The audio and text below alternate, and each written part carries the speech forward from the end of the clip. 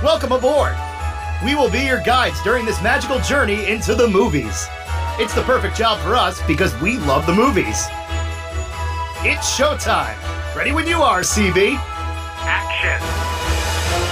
Welcome to Monorail Radio episode number 9. I'm Sean. And I'm Jackie. And we are so sorry that we're coming to you late tonight, but we decided to stay up and watch the Yankee game, which, as it turns out, was a waste of time.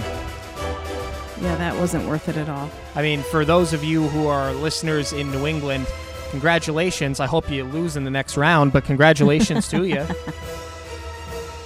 At this rate, I'm kind of just rooting for anybody that's not Boston. Yeah. But with all that being said, we are back and we're ready to continue our Halloween marathon. I'm having a good time with this. Yeah, last week was fun. Yeah.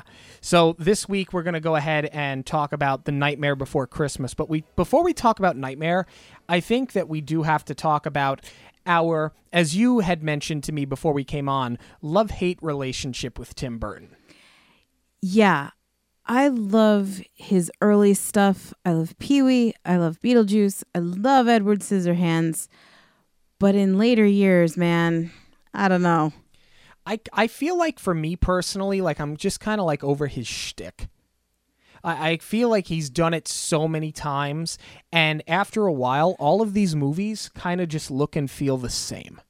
Well, it's interesting that you say that. My love-hate relationship began a couple of years ago, before the Alice in Wonderland debacle. I read his book. He didn't write it. It's a book called Burton on Burton, and someone interviewed him, and they basically transcribed the interviews and published them. And what was interesting to me is that he was asking, the interviewer called his style Burton-esque, and I think that's a fair assessment of his body of work. It is a signature style of his. And with every response that I read, Burton was just so glib about everything. I don't think that he was trying to do like the fake humble thing. He was saying that he really never intended for his style to be so cohesive throughout all of his movies. But we've seen the same themes. We've seen the windmills in almost every movie. We've seen the, jaggedy dead tree with the branches. Whenever he does blood or any like bodily fluids splurting out, it's like highly stylized. You see these common threads in almost everything. And everything is so dark and gray, and the buildings are almost V-shaped. Sure. But he doesn't have a style. Yeah, he swears he doesn't have a style. I swear he's full of you-know-what. Well, that's kind of what I thought. But I read this book years and years ago, and I did kind of change my mind a little bit. When we had gone, they had an exhibit at the Museum of Modern Art in Manhattan, and it was all of Burton's stuff. It was a whole bunch of props from the movies. It was Jack Skellington specifically we got to go see. They had about 35 different Jack Skellington heads, all with different facial expressions. They looked like cake pops sitting in this little case. Right. Now, they had 400 of them in total. Yeah, there were a ton of them. But we saw 35. Yeah. Along with a bunch of his other stuff. There were props from Beetlejuice. There was the Headless Horseman's costume from Sleepy Hollow. There was the Batman stuff. I mean, it was everything as a Burton fan that you'd want to see. But what was interesting to me, and this is what really kind of changed my mind, was that he had a whole bunch of drawings and sketches from his childhood. And a lot of them we've come to see in his later films. Like what he was drawing early on as a child, he either repurposed or it just stayed with him enough where you see it come out in his later work. And it kind of changed my mind a little bit and had me thinking that maybe he really didn't do any of this intentionally. Maybe he's just being creative and drawing and putting out this work and figuring out a way to use it. I mean, maybe, but they all look the same. I mean, you can't tell me that you use the same kind of tree, the same kind of color palette for most of your films. A lot of similar actors, that work well with you. Obviously, he didn't write the book on that, but so many of his movies just seem exactly the same. It's like the first Batman movie, with the exception of maybe the balloons and maybe some of the outfits, feels nothing like the rest of his movies. Gotham City is very dark to begin with, so maybe his style gets lost a bit. But that and Pee-wee and even like Big Fish, very different. But then you watch Beetlejuice, this, Sleepy Hollow, Edward Scissorhands, The Corpse Bride. They're all very much the same thing. I think they're similar, but I think if we were to sit here and really pick them apart, we would find a lot of differences. But what's interesting to me, he is a pretty interesting guy. He grew up in Burbank, I believe, and he was just a bored kid, and that's where this comes from, all the sketching and the drawing. And that's where, in films, it's interesting that you bring up Edward Scissorhands. Like, that's where you really see it, is that you've got this very cookie cutter neighborhood where everything looks the same. And then when Edward comes to town, he shakes things up. And I think that's a big common theme throughout most of his films. But, whether he intends to follow this one style or not, and whether he'll admit it or not, I gotta respect the guy, because he plays by his own rules. He does do what he wants. I mean, he was a Disney animator. Yeah, he was eventually fired because they felt that he was just a little too out there for them. And he didn't want to fit the mold. And I mean, that's something, as much as I love Disney and Disney comes first, like, I do have to respect that he did kind of turn his back on Hollywood in that regard. Right. If you really want to see something cool, though, we have talked about this movie before, the Waking Sleeping Beauty documentary. They do have old footage of Burton in the animator studio, which is why, I mean, he looks the same with the hair, the crazy hair, and that, kind of sleepy, tired look about him. Yeah. But it's still cool to see, nonetheless. And even in those days, this film was in development, and the film clearly we're talking about is The Nightmare Before Christmas. The movie opens on Halloween.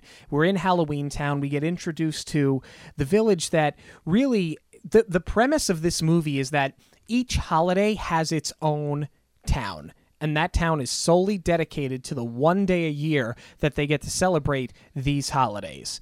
We'll talk about how we know that in just a moment. But we open up in Halloween.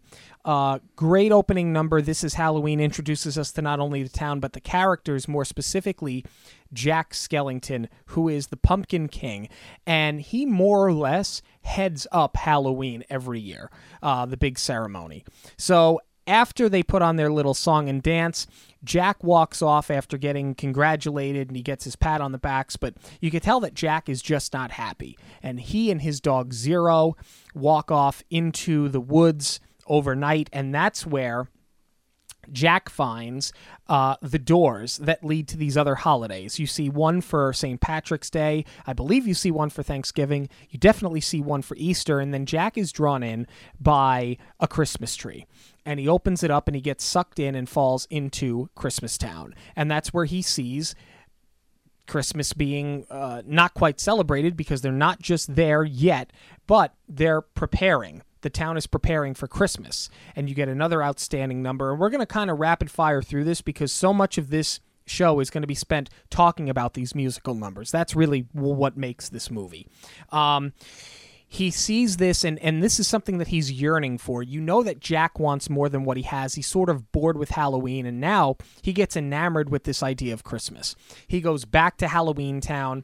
He explains to the townsfolk what he has found, and that he would like to do Christmas this year. In the interim, we're introduced to Sally, who is sort of, for a lack of a better term, a Frankenstein character. She's been created in a lab, very similar to Jack in that she's a dreamer, she wants more, but she tends to be locked away, whereas Jack is more front and center. So the whole town starts preparing for this idea that they're going to do Christmas, and Sally just doesn't feel well about it, and she's trying to talk Jack out of it. But Jack is convinced he's going to put on this great Christmas celebration. He enlists the services of everybody throughout the town who's going to play a role, whether they're going to be musicians or they're going to help design the sleigh, or in Sally's case, design his Santa outfit. And then you get Lock, Shock, and Barrel, who we're introduced to, who are the henchmen for the Oogie Boogie Man, who Jack wants nothing to do with. He wants nothing to do with Oogie having a hand in this Christmas celebration at all, because he knows he's going to ruin it. But he gets them to go and kidnap who he calls Sandy Claus rather than Santa Claus. Right. And the idea is we're gonna bring Santa here. We're gonna explain to him that we're gonna do it this year, and we're gonna give him the night off because this is what Jack wants. Jack wants something bigger.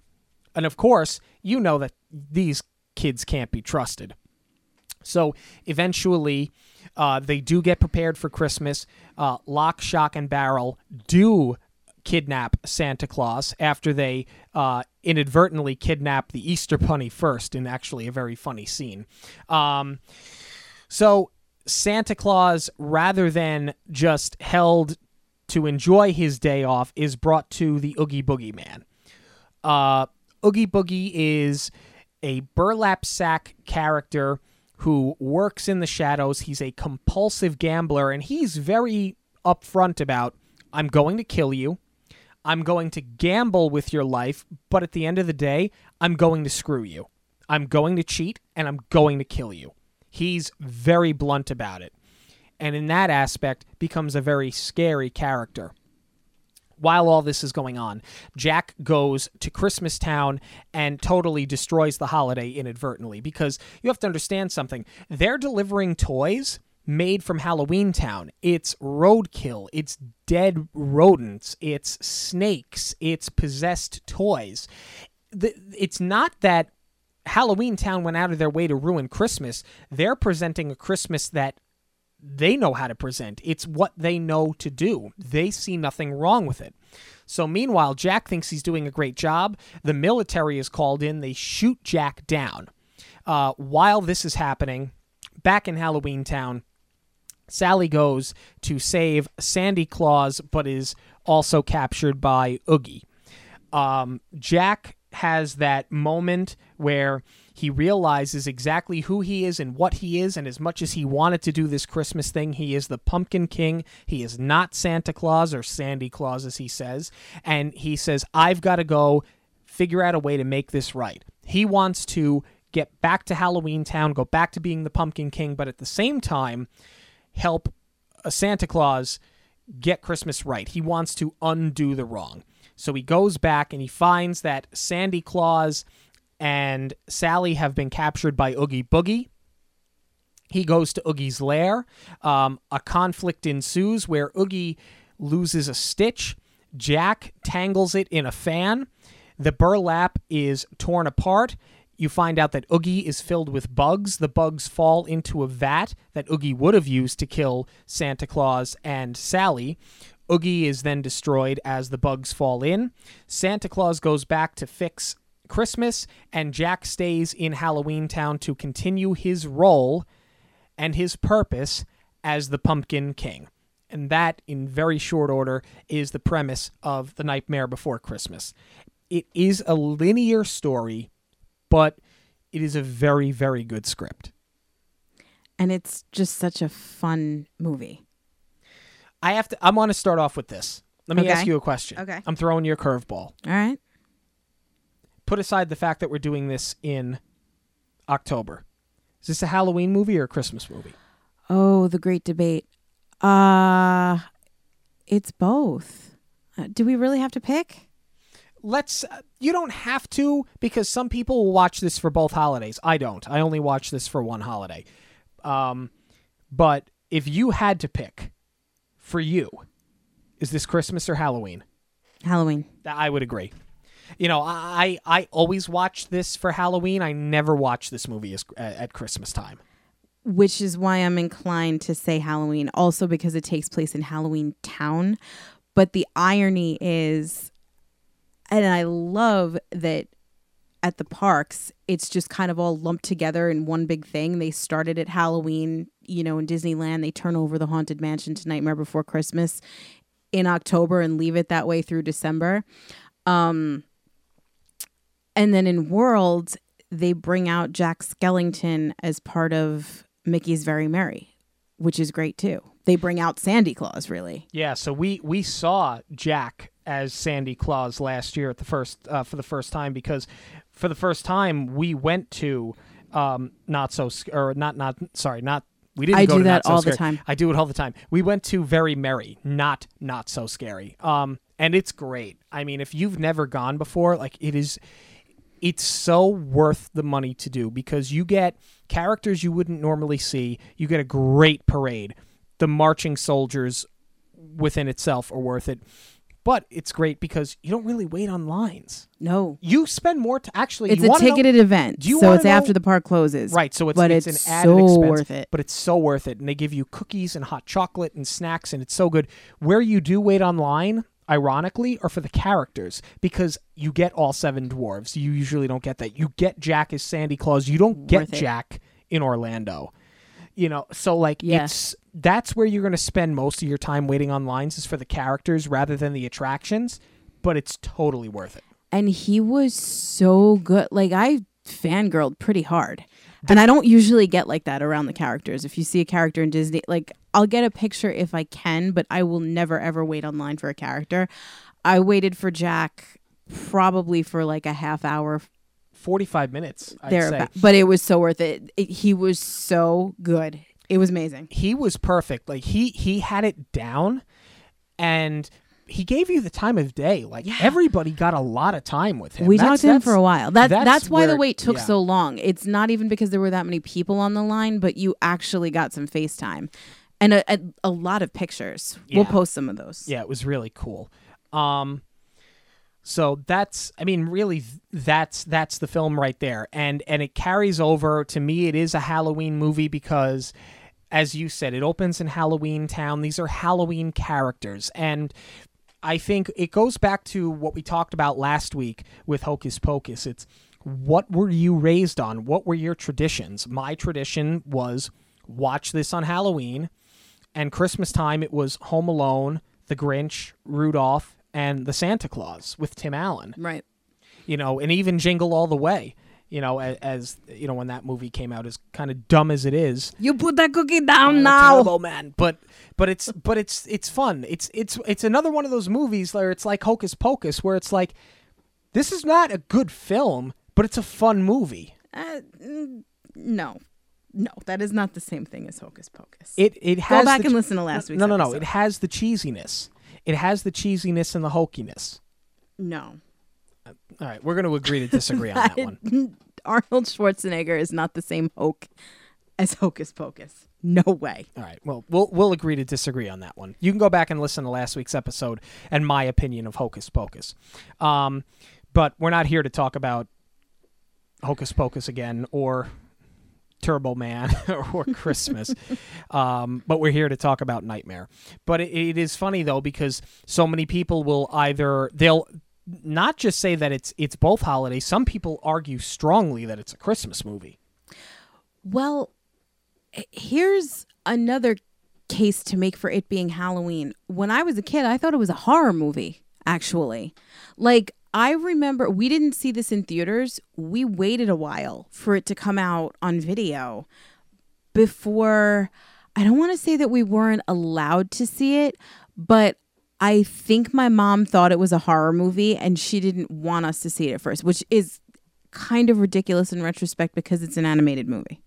Yeah, we saw this. Actually, we saw it on my birthday, or right around my birthday. That's a good birthday. At the Comac Multiplex, which if you're from Long Island and you wanted your car stolen, you went to the Comac Multiplex. That's not a joke. For a time, the number one location for car theft on Long Island was the parking lot of the Comac Multiplex. I know it's not a joke. I'm laughing because it's true. Yeah. What else am I supposed to do? Lock your car.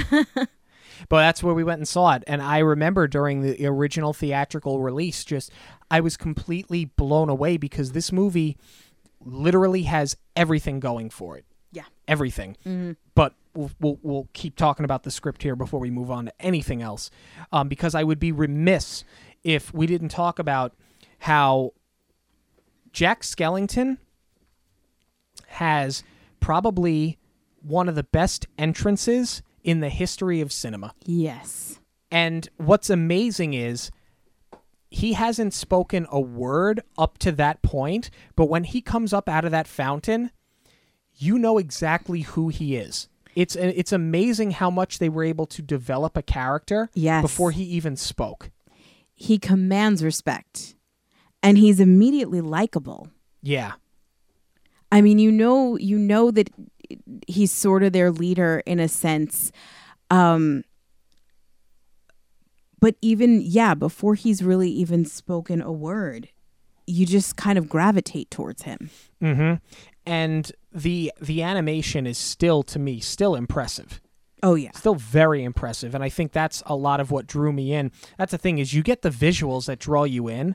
And once you're sucked in and they know they got a hold on you, you can't help yourself but just become completely absorbed in this universe that they've created. And I felt that it was so incredible, the idea that you would have a universe where each holiday had its own special place, and they were just so like self-absorbed in it. Like, it blew me away as a kid. Like, what a great idea this was.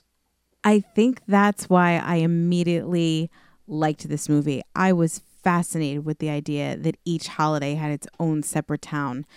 And to a kid, I feel like that was just something like you almost kind of thought about it being organized like almost as a government. Like, you truly believed it as a kid.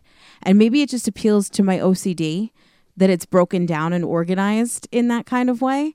But that's what really hooked me in from the jump, was the idea that each holiday has its own special world. Yeah. And that there was no crossing over. And then once you are hooked into that idea, you've got this rebellious character that's looking for something more. And he does break the rules. And he does cross them over. And that's what makes Jack Skellington so incredibly relatable. I mean, I think at any time in anybody's life, like, haven't you wanted more? Haven't you wondered, what's behind the curtain? He's a very complex character in that way, because he seemingly does have everything, and he's respected in Halloween Town, and he seems to truly enjoy his role there. And he obviously loves to scare, but still wants more. It's just not enough for him. And you know that right away when they say, "Great job, Jack." And he was like, "Yeah, just like last year and the year before that and the year before that." So it contrasts what you said, because I think he enjoyed it for a time, but now he's so completely bored. True. And that's where he starts walking through the cemetery, and we see Zero, his dog, and then they walk off into the woods, and he has that monologue that he speaks out loud and sings, and you could just tell that this is somebody that has everything but possesses absolutely nothing. It's just not good enough for him. Right. And that's also reinforced with the color palettes in each town. You have Halloween, which is done in black, white, and orange. There's really not much to it. It's very simple. It's very washed out, except for the pumpkins. And then once he gets into the woods and he sees the rest of these holidays, everything else is in bright colors. You have the heart for Valentine's Day. It's bright. The Easter egg, obviously very bright. A shamrock, a turkey. Everything else just pops. Right. And Jack Skellington is played by Chris Sarandon, who just does such a wonderful job with the character, because he's so theatrical with him. Like, you feel like you're watching a stage performance, but it doesn't come off as being too over the top. Right. And some of you will know Chris Sarandon from Fright Night, my movie at Halloween, other than The Nightmare Before Christmas. So it's kind of this like crashing of worlds, and I absolutely love it. Some of you know him from Child's Play, and a lot of you know him from Princess Bride. Like, he's had quite a career. Yeah. And he's, opposite him is Catherine O'Hara, who plays Sally, who we all knew as Mrs. McAllister from Home Alone. She's had quite the career. Not just Home Alone, in Beetlejuice, too. I mean, she's kind of a staple of our childhood as well. Right, and she was in the Burton Club. Yeah. You know, it's like her, Danny Elfman, Paul Rubens, who those two are also in this. But Michael Keaton and Danny DeVito, who we've seen in Batman Returns, and now we're seeing them again in Dumbo when that comes out next year. And Big Fish. And Big Fish, correct. So he has his stable of people that he goes to. Catherine O'Hara as Sally does a really good job because I buy her as... I always assumed that Sally was, you know, obviously she was created in a lab by the evil scientist, and that's his character name, evil scientist. She's created by him, but I always got the impression that she was like an impressionable teenager, maybe like 17, 18 years old. I never got the feeling from her that she was a grown woman. I could agree with that. I wouldn't say impressionable, though. I think she's kind of a rebel in her own right, because when we first meet her, she poisons the evil scientist, who's sort of like her master. Like, you do get this really Frankenstein relationship between the two of them, Frankenstein and his monster. Because he wants to control her. He wants to keep her locked away. So when we meet her, she's feeding him dinner.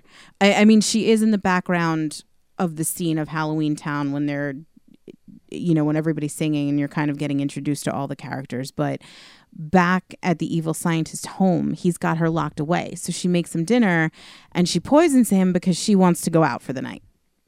Right. I just always kind of got the feeling from her that she was another one yearning for more, was very curious, wanted to see what else was out there, wanted to kind of spread her wings and do something better than just be a product of this scientist and sort of be his, not his servant, but, you know, her role was just to kind of be around him all the time, and she wanted something different. And I think that's what drew her to Jack. Obviously, you could tell that she views Jack as a love interest, but you can tell on a larger level, on a bigger scale, that she is attracted to Jack because they are so similar in personality.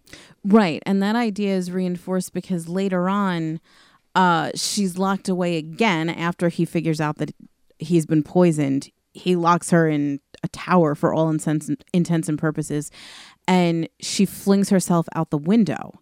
And Sally is kind of, you know, unlike Frankenstein's monster, she's not composed of dead body parts. She's kind of stitched together like a doll. And when she flings herself out this window, her arm breaks off and she sews it back together. So we know she can fix herself. She's not going to die because of this. But to me, it's just so interesting, that idea of like she's willing to break her own arm and put herself in harm's way to escape this guy just so that she can go out and pursue what she wants. You know, she's kind of a rebel in her own right, and I like that about her. And I thought Catherine O'Hara did a nice job because, to circle back around to what I had said, you obviously know that this is a middle-aged woman because we've seen her in Home Alone, but she's able to sound so much younger than you know that Sure. she is. Yeah. Because she didn't only play Sally, she also voiced Shock. A lot of people don't know that. And Paul Rubens is Locke. Yeah. So, and Danny Elfman was Beryl. Yeah. Danny Elfman also did the singing voice for Jack Skellington, which is amazing because he and Chris Sarandon sound so similar. Like, I didn't know until a couple of years ago that Chris Sarandon didn't do the vocals for the musical numbers because it sounds so seamless. Yeah, it really, really does. Danny Elfman is just, I mean, if you want to go down this road, because I could probably talk for an hour about Danny Elfman in and of itself, or himself, I should say. He's amazing. I mean, he is just so unbelievably talented. Not just with the musical composition and the lyrics for this movie, but what's remarkable is that he was kind of making it up as he went along. Yeah. He didn't even have full scenes or the full script developed. And the way that this movie was put together was that Burton had the idea for a while. He did not direct this, by the way. That's a big misconception. Is Burton did not actually direct this. It was his concept, it was his ideas and his characters, but it was directed by Henry Selick. Right, because Burton at the time was directing Batman Returns. Right. And he didn't want to get locked into the stop motion animation. This movie took Because it takes forever. I mean, this movie took 2 years to shoot. 3 years to shoot, but had been in development for about a decade. Originally, they had talked about doing it as like a made-for-TV special, right? In the same vein as one of those old Rudolph or Santa Claus is Coming to Town, those old claymation television shows from the '60s that you still see every year on CBS. Which I believe is what did inspire this. But they rented out the studio space, I believe, for 3 years, and because the stop motion was taking so long, they really had to, in that last year, make a huge push for the completion of the film. So Danny Elfman didn't even have really all the pieces he needed. And he would go back to Tim Burton and say, all right, well, what's this scene going to be? And he would just take that little information that he had and he would go compose and write these lyrics. The man is a musical genius. And the amazing thing is that Danny Elfman will tell you this was the easiest project he ever worked on. I know. Because he said he related to Jack Skellington. Quick side note. Danny Elfman did do like a mini residency at Lincoln Center that I got to see with my brother a couple of years ago. I think it was about 3 years ago at this point. It is to this day the most whimsical night of my life. He so embraces this movie. I mean, they played everything that you could want to see. Like they did Pee-wee's Big Adventure. This was all live with an orchestra behind it. They did Big Fish. They did Beetlejuice. Anything that you would want to see, he performed. But the best part about it was that at the end, they did a whole bunch from Nightmare. Like they brought out Ingrid Michaelson to sing Sally's song. And then they brought out a couple of other singers to do This Is Halloween. And then Danny Elfman did Oogie Boogie's song, but as both parts, talking back and forth as Oogie Boogie. And it's amazing. Now, I've seen video of that, but I've also seen, and I think they toured it last year. It came to the Barclays Center, but we didn't go. And I know they're doing like 3 or 4 nights at the Hollywood Bowl, which, damn it, we miss it by like a week. By a week. By a week we miss it. But he's got Catherine O'Hara going out to perform as Sally, and he's got Ken Page coming out as Oogie Boogie. But he's had Ken Page, like Ken Page went and did the Barclays Center show last year. Like I think he's been doing this for like the last year or two. Yeah, when I saw it, he did Oogie Boogie because they've been touring this for a while now. Yeah. But Nightmare specific, they've been touring. Right. If you get a chance, look into it. If it's coming to a theater near you, go see it. I have no affiliation with Danny Elfman, but it was just the most fun night. And if you love any of these films, it's so worth it. Yeah, because remember, it's not just this, but you mentioned all those others. One of my favorite soundtracks to this day, I don't care how 80s it sounds, is the Batman soundtrack. Yeah.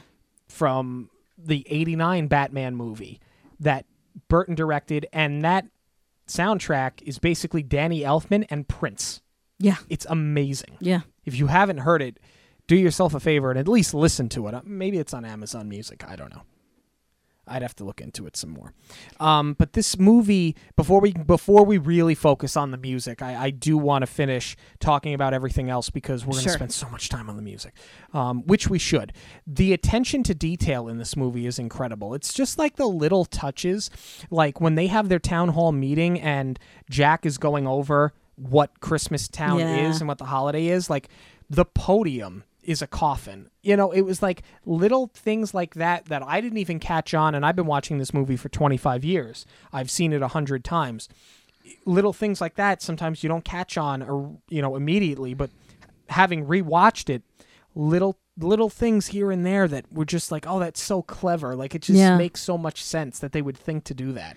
Or even when they do start putting together their own Christmas, they do like those Russian stacking dolls. Yes. It's just such an interesting touch that they threw in. Right, because they're sort of creepy on their own. Like you didn't really have to do much to them except they existed. Sure. I love, and you don't pick up on it as a kid, but you pick up on it as you get older. The mayor, I love how his That face two-faced He's mayor, two-faced. yeah.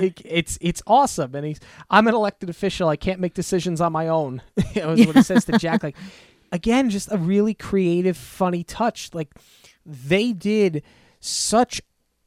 I mean, I bear repeating myself, and usually it drives me crazy, but I'm going to do it, and I don't care.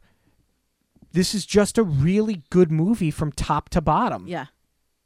Really good. And I feel like we've what we haven't touched on is the contrast between Christmas and Halloween and how incredibly well it works in this movie. Yeah. Like, in theory, this shouldn't work at all. Not at all. Because they are just so completely different. But I feel that it's tied together because of Jack Skellington. I definitely agree with you, but that's the thing. You needed two polar opposites. I mean, think about it. When he goes into the forest and he has his choice of any of those trees, I mean, he falls into Christmas. Literally falls. But anything else, you know, if he went into Valentine's Day or Easter, Christmas is the most stark contrast to Halloween, and that's what makes this so perfect. It's almost like, you know, we touched on the color palette a little bit, but that's just the tip of the iceberg with this. What I think makes this movie work so well is, like, think about what you're doing. Think about how you would ever explain Christmas. I mean, when you take the religious aspects out of it, it's absurd. You're talking about a man coming into your house in the middle of the night, down your chimney, and delivering presents. The idea is ridiculous. Absolutely ridiculous. And that's what he stumbles upon. And what I love so much about this movie, it's almost like you're deconstructing the Grinch. Like with the Grinch, you have to convince him to embrace the spirit of Christmas and what it means, and you know what it means to the families and to love. And in this case, Jack believes it before he's experienced everything.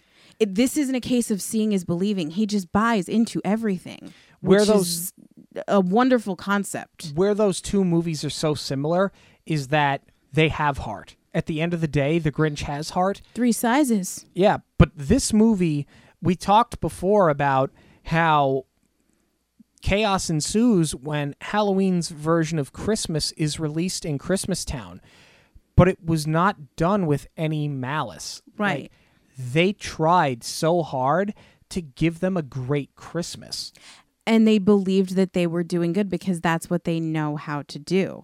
And that's what I'm saying, is that he bought right into it. He believed it and didn't really know the reason why. I mean, after he sees Christmas, he goes back to the lab and he starts making all these equations and doing these experiments. And he tries to analyze Christmas, even though he understands it's more about a feeling than anything else. Right. And they do try to make it their own, and it fails miserably. Yeah. But through no fault of their own. It's just, it goes back to that contrast. But you almost feel bad for them. Like, you're watching what they're doing, and you're like, this is going to go terribly. It's almost funny, but in a way, you feel bad for them because they're so excited. They're so proud of what they're about to do, but they have no idea the mayhem that they're about to unleash inadvertently. Right. But in a way, it kind of is their own spirit of Christmas. They're doing it the way that they know how because they just want to participate in the celebration. And I think that's kind of what the point of the movie is to get in that spirit. Yes. And we start, as we mentioned, on Halloween. And the first big song that we get here is This Is Halloween, which is a really nice way to start the movie. It's the perfect way to start the movie. It sets the entire tone. It sets the entire movie up, and it does that wonderful job. We talked about it before of developing these characters, and you know right away exactly who these characters are. I mean, Right. this song, there are a handful of songs that I can point to and say this about, but I think this song has become iconic. Yeah. It's probably, for me at least, it's my opinion, this is the second most iconic song in this movie. Yeah. Yeah, it's not my favorite, but for the opener, for the establishing number, it's perfect. It sets everything up that you need to know. That everybody is gung-ho for Halloween in this town. They all want to scare. And it's just cool that they had like every facet of horror in this. You know, they have witches, they have vampires, they have ghosts, Clowns and snakes. yes, the clowns too. Yeah, like everything that you'd want to see or everything that's ever scared you as a child, they have. And they're not really scary though. They're just like interesting. They're creepy looking. Yeah, I think that there's intrigue there. Like I was Yeah, not, I mhm. wasn't scared of them as a kid, but I found them to be intriguing. Like I was so curious about them. That's and I the wanted to see more. perfect word for it. Yeah. Right? And it's like you almost shouldn't like it because you know that they're supposed to be scary, Right. but you're still drawn into them. Sure. And I think that has to do with the outstanding visuals, you know, in partnership with this wonderful music that we have. yeah. Jack's Lament is an outstanding monologue. Yeah. We talked about knowing exactly who Jack was when he comes out of that fountain, and you do know exactly who he is. But to have him open up the way that he does, iconic. With that scene, he's walking down that hill as it unravels that twisted hill and lowers him into the cemetery. Mm-hmm. It was on every poster. The It is trailer. in the trailer. It's on the cover to the VHS and now the DVD and the Blu-ray. And that scene has been played over and over and over again. It's probably the most memorable part of the whole movie. I mean, it's the shot. It's the money shot. This is the chandelier in Beauty and the Beast. Yeah. This is the moon shot in E.T. It's the boulder in Indiana Jones. That is exactly what this is. Yeah. The entire film rests on that scene Yeah. without question. Without question. The most iconic song of this movie is What's This? Absolutely. When he falls through the door. And what I love so much about this song is the curiosity, the inquisition, and the innocence of it, because it's almost a childhood innocence, because Jack is a grown man, though he's never seen this before. Right. The lyrics are so clever. And you're right, it does capture the innocence and the childlike quality, but it is so darn catchy. And this is where you do make the argument that it's a Christmas movie. And I'm not saying that that's the side that I agree with. I've already taken a side, and I will be staunch on it is a Halloween movie. But when I think about What's This, they did incorporate it in the parks with the Osborne Light Show. And I remember, sadly, it was the last Osborne Light Show because it's no longer there at MGM. I remember just sitting there watching it, being in complete awe. I mean, it's beautiful to begin with, what they do with the park at that time of year. But synced up to that song, to have the lights flash, like you feel like Jack in that moment where you're just sucked into Christmas. And can you ever hear this song without singing it? No. Absolutely not. I can't even say What's This without thinking about say the whole What's This song. the second yeah, time. Yeah. What I always appreciated how funny this song is at the same time, because when he talks about the difference between what he's seeing there versus what he's seeing when he's in Halloween Town, you know, the children throwing snowballs instead of throwing heads. You know, it's The monsters so funny. are all missing and the nightmares can't be found. Yeah. Right. And absolutely no one's dead. It's just Yes.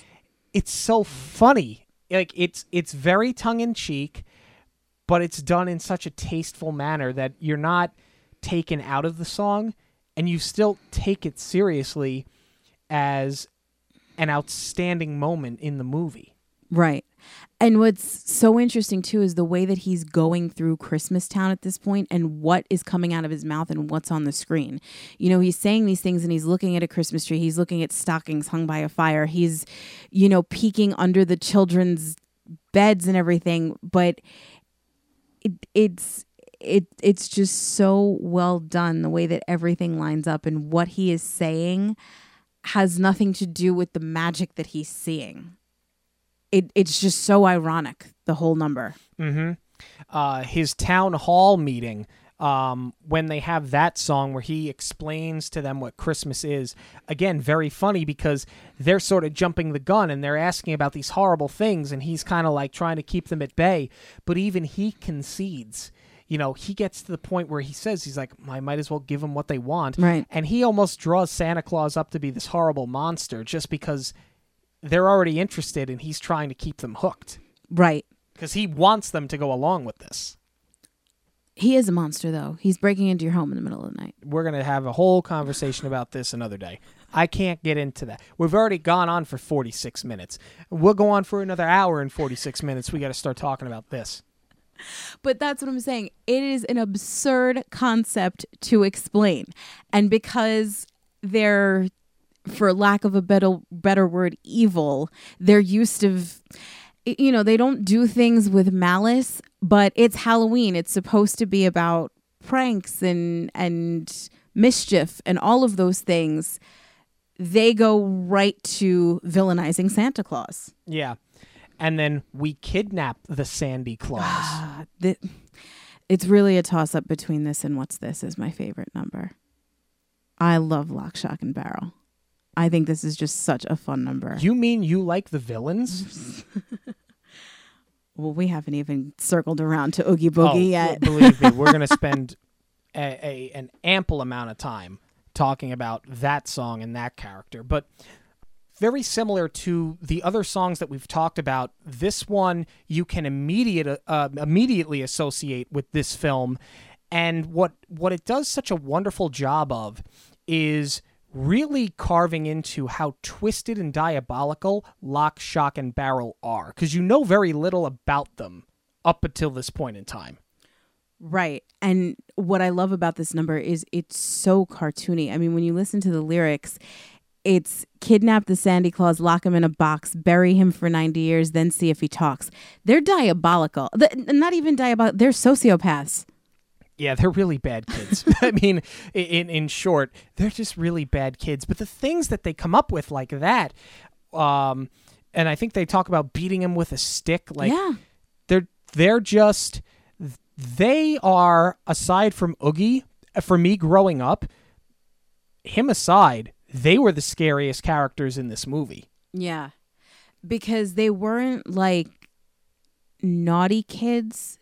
They were like the creepy kids. I'm not going to say they were like shining creepy kids, but they're up there. Yeah, they were pretty close. Making Christmas. Oh, hold on. We got to go back to Kidnap the Santa Claus because there is a hidden Mickey in that song, which may be up for debate.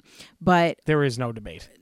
No hidden Mickey. Lock, Shock, and Barrel, they shoot out of a tunnel, and the tunnel, it's supposed to look like a scary face, but it looks like an open mouth, and where the nostrils are, they have like those big spirals that Burton draws, and they look like Mickey ears. It's a hidden Mickey. And you live in the world where it's a hidden Mickey. I don't think that it is at all. But let me get back to where I was. I was making Christmas. It's another song that does a nice job of playing both sides, and the things that they're doing and the things that they're saying, more so the things that they're doing, because that shows more in the visuals than it does in the lyrics.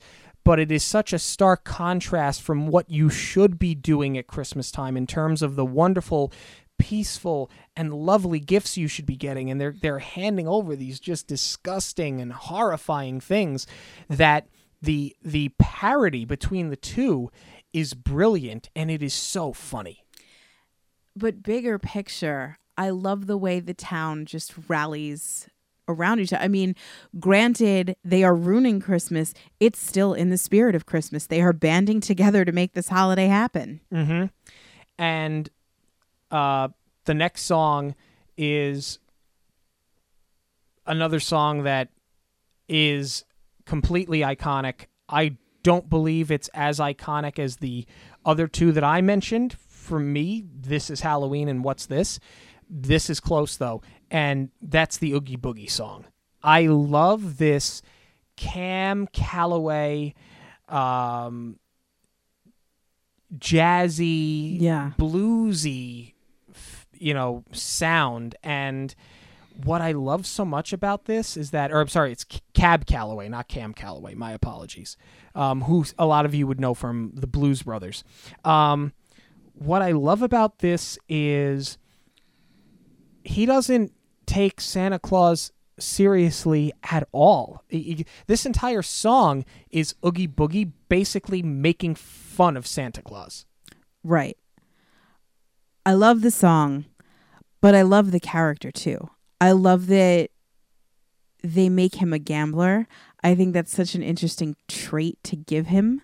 And he's got that whole Disney villain pastiche. He's got like a little flamboyance about him.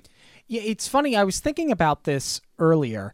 He is an underrated villain in the scope of the Disney universe, though he's not sort of your traditional Disney villain in that he is exactly what he is. He's unapologetic about it, and he doesn't try to hide it, and he doesn't try to fool anybody. He's upfront about, I gamble, but I cheat. You're going to die. I'm going to have fun. Right. Which actually makes him probably one of the most horrible Disney villains of all time. I don't know that he's recognized so much in the Disney universe as one of the top villains, but the way that this movie is embraced as such a cult classic, I think Oogie Boogie is very, very popular in that regard. It's interesting that you say that because some of the posters and some of the promo work that you see for this movie says Disney presents Tim Burton's The Nightmare Before Christmas. And then other promotional items leave Disney out of it altogether and just say Tim Burton's The Nightmare Before Christmas. This was not released under the Disney banner. This was another one released under Touchstone. Originally, it was supposed to be released under Walt Disney Pictures, but they felt that the film would be too dark and too scary for kids, so they went under Touchstone. But make no mistake about it, everything else about this movie was Disney. Oh, yeah. Right from, granted, like we said, Burton was not working for them at the time, but at one point he did. And I think he started conceptualizing this while he was working with them. They just shelved it. This and Frankenweenie, I believe, because he did do a Frankenweenie short before they turned it into the feature. Mm-hmm. And I think that that's why they butt heads so much, is because he did have all the ideas, but they weren't getting greenlit. And the last song that Jack sings, I can't remember if it's just another monologue that has a name that escapes me or if it's a part of Poor Jack. Admittedly, I cannot remember. But it's the scene where he's in the cemetery and he's been shot down. He and Zero have been shot down, and he's sort of flung over that angel, and that angel is holding him. And it's a headstone in the cemetery. And he has this coming of age moment, for a lack of better terms, where at first he's so upset and he's, what have I done? What have I done? He realized that he's failed and he's realized that he's done something horrendous, but it's almost like something turns on him. And he goes, but I did my best and they're going to remember this forever. And I am the Pumpkin King and I can't wait till next Halloween. And he totally comes full circle. It's a very strong moment for the character and for the picture. It's really interesting, too, that they use like a religious iconography in that part, because everything else that they're doing with the holidays, it takes religion out of it. And to have the angel is a little jarring for me. Oh, so you don't like that? I like the moment. I like the aha moment for the character. I'm not saying I don't like the angel. I just it does take you out of it a little bit because it's not really in the spirit of what the rest of the film was. The question that you ask yourself at this point is, does this movie hold up? We ask this every week. There are a handful of things that we'll always circle back to. And one of those things that we always circle back to is, does the film hold up? And I think that answer is so obvious. 1,050%. What's amazing to me about this movie is that it does continue to cycle back around. It's something that's on Freeform, which used to be the Family Channel and then was ABC Family, and now it's Freeform. But they do their 31 days of Halloween, right? I think it started as like 13, and now it's just the whole month celebration. Now it's the whole month, and this is always there. And then I think they do it again for the 25 days of Christmas or the 12 days of Christmas or whatever days of Christmas they do. This film is always on television, and I hate to say it because I'm not one of them. And let's be clear about something. I liked this movie before it was cool to like this movie. Right. And I liked this movie before, as I'm going to call them, the Hot Topic generation got their hands on it. But this film stays relevant because specifically of the Hot Topic generation. You go into a Hot Topic anywhere in the country, I guarantee, doesn't matter whether it's Halloween or Christmas or Easter or the 4th of July, you're going to find Jack and Sally somewhere. Well, that's Blink-182's fault. How is that Blink-182's fault? It's the lyric in their song, "We can live like Jack and Sally if we want." Okay. Yeah. That's what did it. But that's what did it. You're going to credit all that to a lyric in a Blink-182 song? For the Hot Topic generation, yeah, 1,000%. Absolutely. But I think it holds up. You know, we talked about it before, is that they keep finding new ways to incorporate this into the park, especially Disneyland, that now we're talking about a 3-month extension that they completely overturn Haunted Mansion to be Nightmare Before Christmas from Halloween to Christmas. Yeah, I can't wait to see it. But even, you know, what you said about the Hot Topic generation, it's not just the parks where this movie is still alive. They did, and granted it's a couple years older now, they did do Nightmare Revisited, where they had all of these newer bands cover some of these classic songs. Like they had Fall Out Boy cover What's This? They had Marilyn Manson do This Is Halloween. And they had my favorite, and we didn't really get to talk about this, Fiona Apple cover Sally's song. I think Fiona Apple covering this song, she gave it so much of like a slower, more mysterious quality. I actually think it's better than it is in the film. I hate this CD. Humbug. I can't stand this CD. Why? Because I don't... First off, I'm not a big fan of covers to begin with. If I'm going to hear you perform one of your own songs. I am not somebody that rushes out and buys these albums where you have an assortment of artists covering songs that are not theirs. Call me a purist. I like originals. Covers, to me, I'm not a big fan. But Disney has done this for years and years and years. They have released CDs with almost every like tween Pop-Tart covering princess songs. And I've bought none of them. I don't expect you to. But this is kind of the same vein. I mean, I think before we saw like this big resurgence of Nightmare Before Christmas, this is what kind of started it, was where they covered it with all these songs. Well, listen, Marilyn Manson, the All-American Rejects, Korn, the Plain White T's, Flyleaf. I have too good a relationship with my parents to listen to any of these artists. So I can't relate to this. I don't like any of these artists. I certainly don't like any of their music. That's right. They've done it twice because, yeah, you have the Amy Lee Sally song, and I forgot about All American Rejects covering it. No, and you're right. Marilyn Manson has no business in the Disney universe. No. But so you're taking an album that I love, the original soundtrack. You're covering it.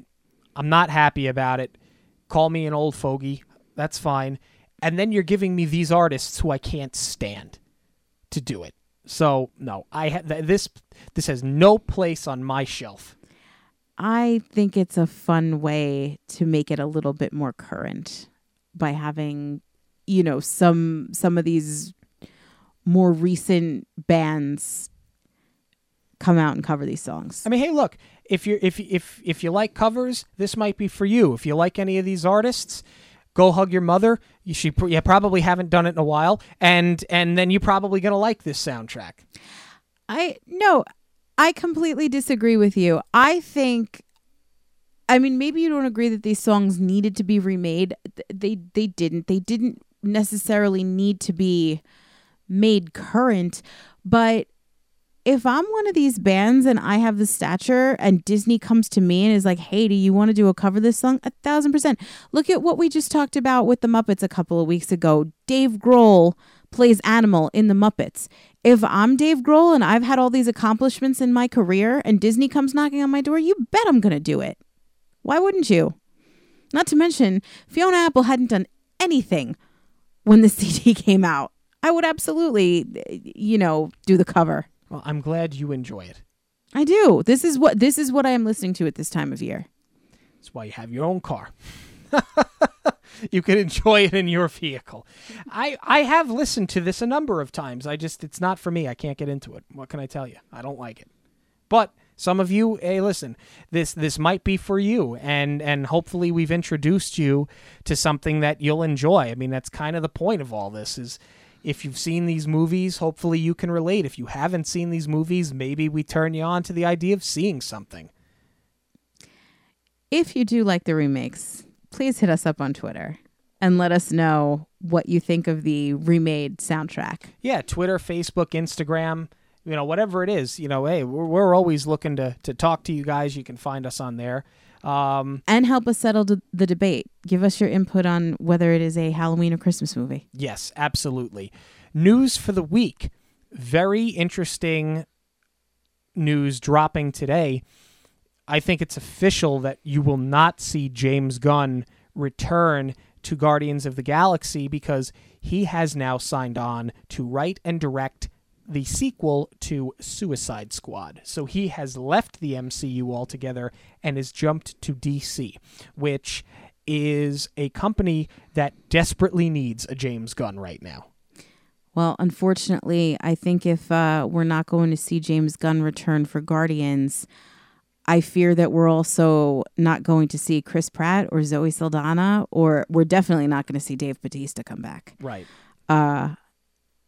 Maybe Bradley Cooper and Vin Diesel, I don't know. But they were all pretty firm in standing behind James Gunn and that he was wronged. So it'll be interesting to see if they're going to continue to do that now that he seems to officially be parting ways with the MCU. Well, if you've seen the Avengers Infinity Wars, and if you haven't, we won't completely give it away, but if what we saw is what we believe happened, then at least Zoe Saldana would not be in a Guardians movie in the near future anyway, so it's very easy to write her out of this. True, but you've also eliminated, flashbacks or prequels or however they're going to do it. The actress does not want to come back. She doesn't want to be a part of this. Right. They signed a petition for James Gunn, which, we can post, we'll dig it up. It came out a while ago where the actors, felt that it was the wrong move to fire him for comments that he made. And if you're not sure what we're talking about, James Gunn had tweeted, and this was years ago, I believe, before he was writing. Correct. For Guardians, he had tweeted some off-color comments, and they decided to punish him for it now. And the thing is, he was upfront with them about this when they hired him. He told them he had deleted the tweets, but he knew that there were screen grabs out there, and he made them fully aware. Hey, look, I have this in my past. Right. And they didn't seem to care about it then, but they obviously have made a decision, whether you agree with it or not, to punish him for it now. You have a cast that is an eclectic group in terms of their backgrounds and their heritage, and obviously their gender. Sure. That are opting to stand behind James Gunn. Whether you agree with them or not, that's up to you. We're not going to comment on it, and we're not going to tell you how to feel about it. They're willing to stand behind him. Disney obviously is not willing to take that chance. So it really does send a shockwave, I think, through the MCU at this time, especially because with the Avengers trilogy having just ended, the original trilogy, you're now going to get at least another trilogy because we have Captain Marvel coming out. And they still have the third Guardians movie, which isn't done. They haven't even started it yet. It's really gonna cause a big shakeup at a time where it couldn't come any worse for them to have a shakeup. Well, it was a shot across the nose. He could have gone on to write for anything that would have hired him at this time, but he went to DC. That's a shot across the nose, and I don't disagree with it. No, if he feels that they were unfair to him because he was upfront about all of this and they punished him for it years down the line anyway, yeah, I can't blame him for being salty about it at all. And, I think that movie, that Suicide Squad movie, tried very hard to be a Guardians of the Galaxy. Mm. And now you got the guy that did Guardians of the Galaxy to do this. And I think he's going to make a really good movie. Yeah, I'm sad that we lost it. I mean, obviously we're Disney fans, but that doesn't mean that we're loyal to Marvel. I'm still obviously going to go see it. I still see all of what DC puts out as well, but I'm sad that we lost him on this trilogy because I love Guardians. I don't think it's going to be the same. No, especially because now you've got to seriously consider about recasting. Yeah. Which time will only tell. I mean, the other thing, too, is, I don't know these people from Adam, but they got a $25 million paycheck sitting on the table. You really that loyal to James Gunn? I mean, I guess we're going to find out. I mean, I don't know. I mean, they were also contracted to do a certain amount of movies. I would imagine that they have to honor the contracts. Sure. Well, in time, we're going to figure it out. Hey, we mentioned it last week, but if you know anybody that is a Disney fan or a movie fan or loves or likes any of the movies that we've talked about, please, we would love for you to share this show with them and to expose them to that. We'd love to hear from you guys. Of course, we love hearing from our new audience members, and we got audience members literally across the globe right now, which is like, it's such a surreal thing when we're able to see where our downloads are coming from. I mean, we've got our listeners in the U.S., of course, but we also would be remiss if we didn't thank our listeners in Canada, the U.K., Sweden, Switzerland, Australia, Japan. And recently India. Yeah. So for those of you, thank you. We appreciate it. We're happy to have you here. We're happy to give you content every week. We hope you're enjoying the show. As I said, please help spread the word. Follow us on Facebook and on Instagram and on Twitter. We want to interact with you. We want to hear from you.